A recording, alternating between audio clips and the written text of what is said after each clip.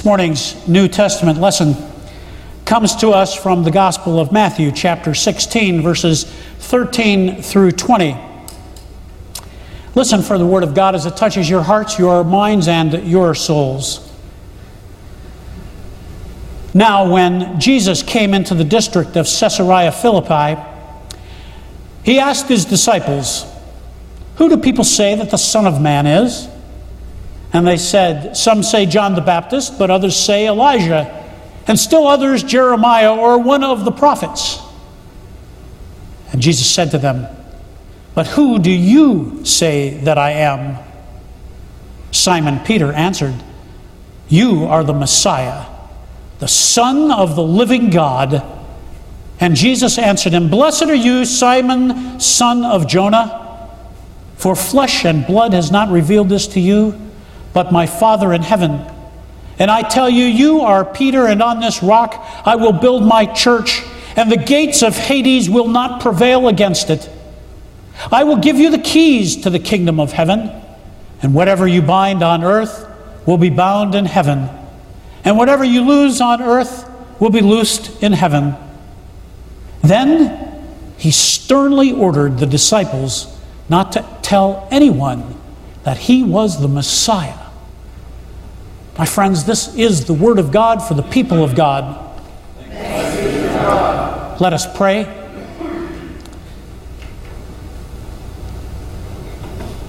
May the words of my mouth and the meditations of all of our hearts be acceptable in your sight, our rock and our Redeemer. Amen. I've spent a lot of time reflecting, reading, studying over these past 15 years like no other time in my life, not even while I studied to become a doctor or an economist or an engineer or a business person. For 5 years of that time, while I was in seminary, I wrote the equivalent of 3 sermons per week and a real one. Yes, per week. Per week. I took languages that I never thought I could learn at the age of 50.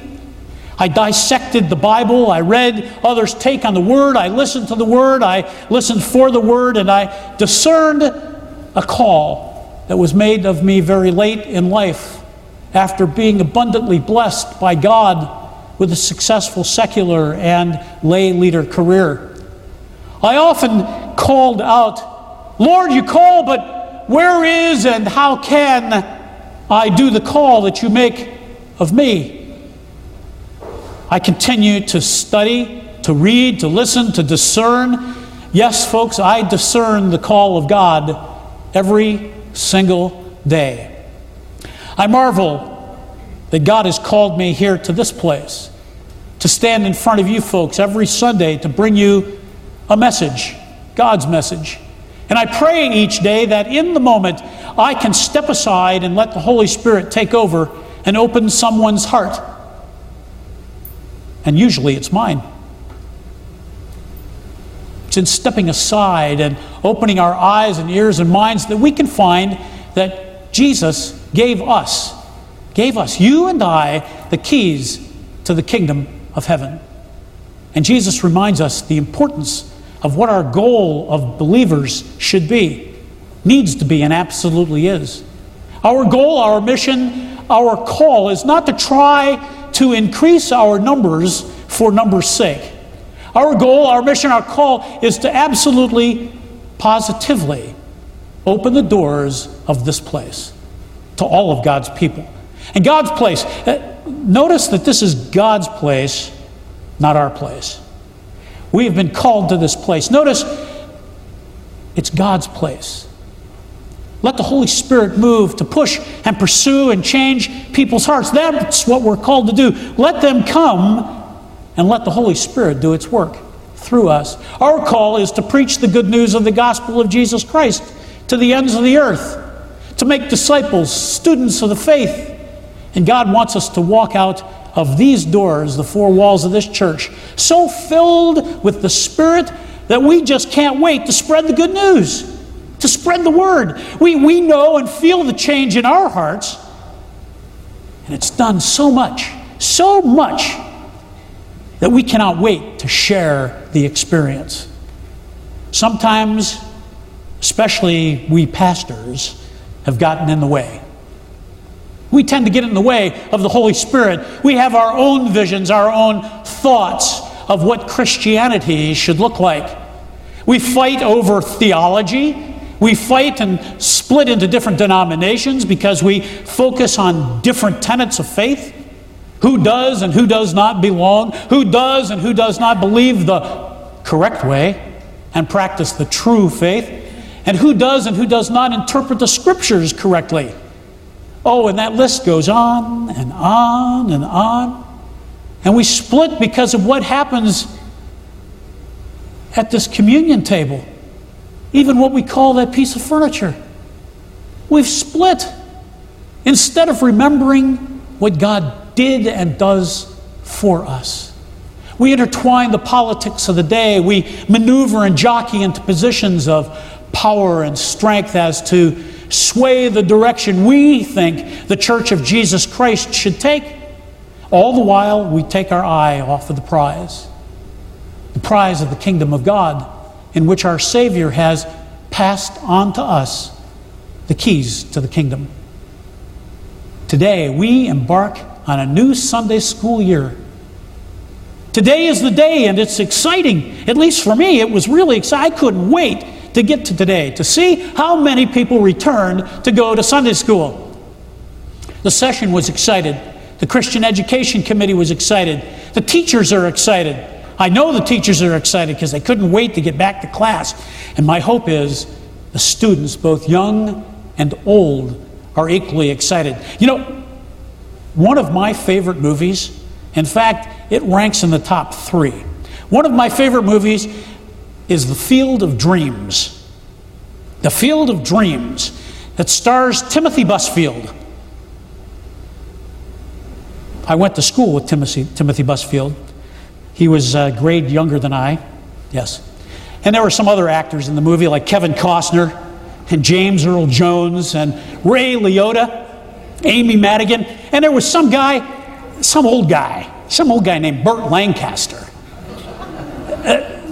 The promise and whispering in this movie, if you build it, he will come.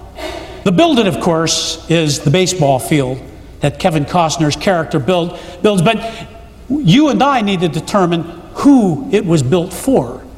Was it built for Costner? Was it built for the old players, Doc, Costner's dad, the economy, Busfield's change of heart? It's a magnificent movie. Friends, Jesus Christ has asked you, but who do you say that I am? And Simon Peter answered, you are the Messiah, the Son of the living God. And Jesus answered, flesh and blood has not revealed this to you, but my Father in heaven. The good news is we need not wait like the disciples needed to wait. We are already there. We are already there. Our Messiah and Savior, our Lord Jesus Christ, was tortured and crucified, rose again 2,000 years ago for each of us, the world, so that our sins are forgiven, our eyes and hearts are opened, so that we might perceive and receive the keys to the kingdom of heaven. You and I are all called to answer the same question that was posed to Peter that very day. But who do you say that I am? We gather today because of so many others that have received the keys of the kingdom to heaven. They taught us, they worked with us, they helped build this place. Many of you helped build this place. Because they heard the call, they heard the words, and experienced the Holy Spirit. The answer we give is not an answer that is revealed to us by any pastor or by any Sunday school teacher, by any board member, by any elder, or perhaps a deacon or a lay person. Although they were the vehicle, we are able to answer that question that Jesus poses to us because of God, our loving, omnipotent God. There was a pastor this week that wrote a blog that when I read it, it moved me. If I'd had his telephone number, I would have called him up and thanked him. Quinn Caldwell is a pastor up in New York. And he wrote this story, if you would, as he reflected on something that happened here in Florida. Earlier this summer, 2 women visiting Panama City Beach heard screams and saw 2 young boys out in the surf, in the riptide. They'd been caught in that riptide and couldn't get back. They were yelling and screaming because they were getting ready to drown. So the 2 women went out on their boogie boards to try to save them. They, too, got stuck. Multiple other rescue attempts failed, and there were 9 people caught in the rip current in Panama City. And that's when the people on the beach heard and realized that the screaming, there was no single person that was going to be able to save them. So the problem was bigger than just one swimmer. Even a strong one could handle. So one by one, 10 by 10, they linked their arms, forming a human chain, reaching out towards the stranded swimmers. And having made their bodies into one superhuman body, they plucked the swimmers, all 9 of them, from the water. And they passed them along the line back to shore. Not one person died that day. They were all saved. There are problems in this world that a body cannot handle alone. There are situations that cannot be saved by a single person. There are currents that you can never swim your way out of. And that is why God gave us the church. I honestly and truly believe that. That's why God gave us the keys to the kingdom of heaven, where God calls us to link ourselves together, arm in arm. Even though we might sit pews apart, we are arm in arm together. We've linked ourselves up into the body, and we can perform miracles that none of us could ever perform alone. Think of all the people that we have fed in just the last couple months out of a blessing box up in the administration building. Every day we fill that with food. We have fed countless people. I couldn't have done it alone. You couldn't have done it alone, Norm. Rod, you couldn't have done it alone. But together, as we pool our resources, as we gather as the church, we can perform miracles. For the church, it doesn't exist for your salvation. It exists to give you a way to participate in saving the world. And that's what it means to have the keys to the kingdom of heaven. Not just to preach the good news of the gospel of Jesus Christ, but to be the good news of the gospel of Jesus Christ. Friends, God reveals, and will continue to reveal the keys to the kingdom of God in and through all of us. God loves us that much. The keys to faith, the keys to life, the keys to eternal life. That Jesus Christ is the Son of God, the Messiah, and our Lord and Savior.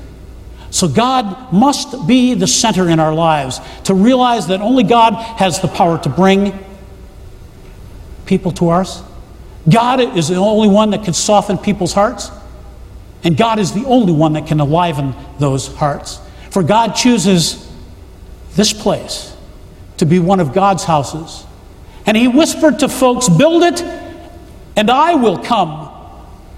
This is one of the places where He calls us to go forward and go forth in our faith, and it urges us to be baptized and to baptize so we can keep our eye on the prize of the kingdom of heaven, where we have eternal life, and we sit with God and all the saints that came before us and those that will come after us. And I pray that our hearts are so moved, so softened, so energized with His energy, His wisdom, His strength, and His call to each and every one of us. I pray this happens to us every single day. God brings God's people into our lives and reminds us why He chose each and every one of us to do the ministry that we are called to do. Amen.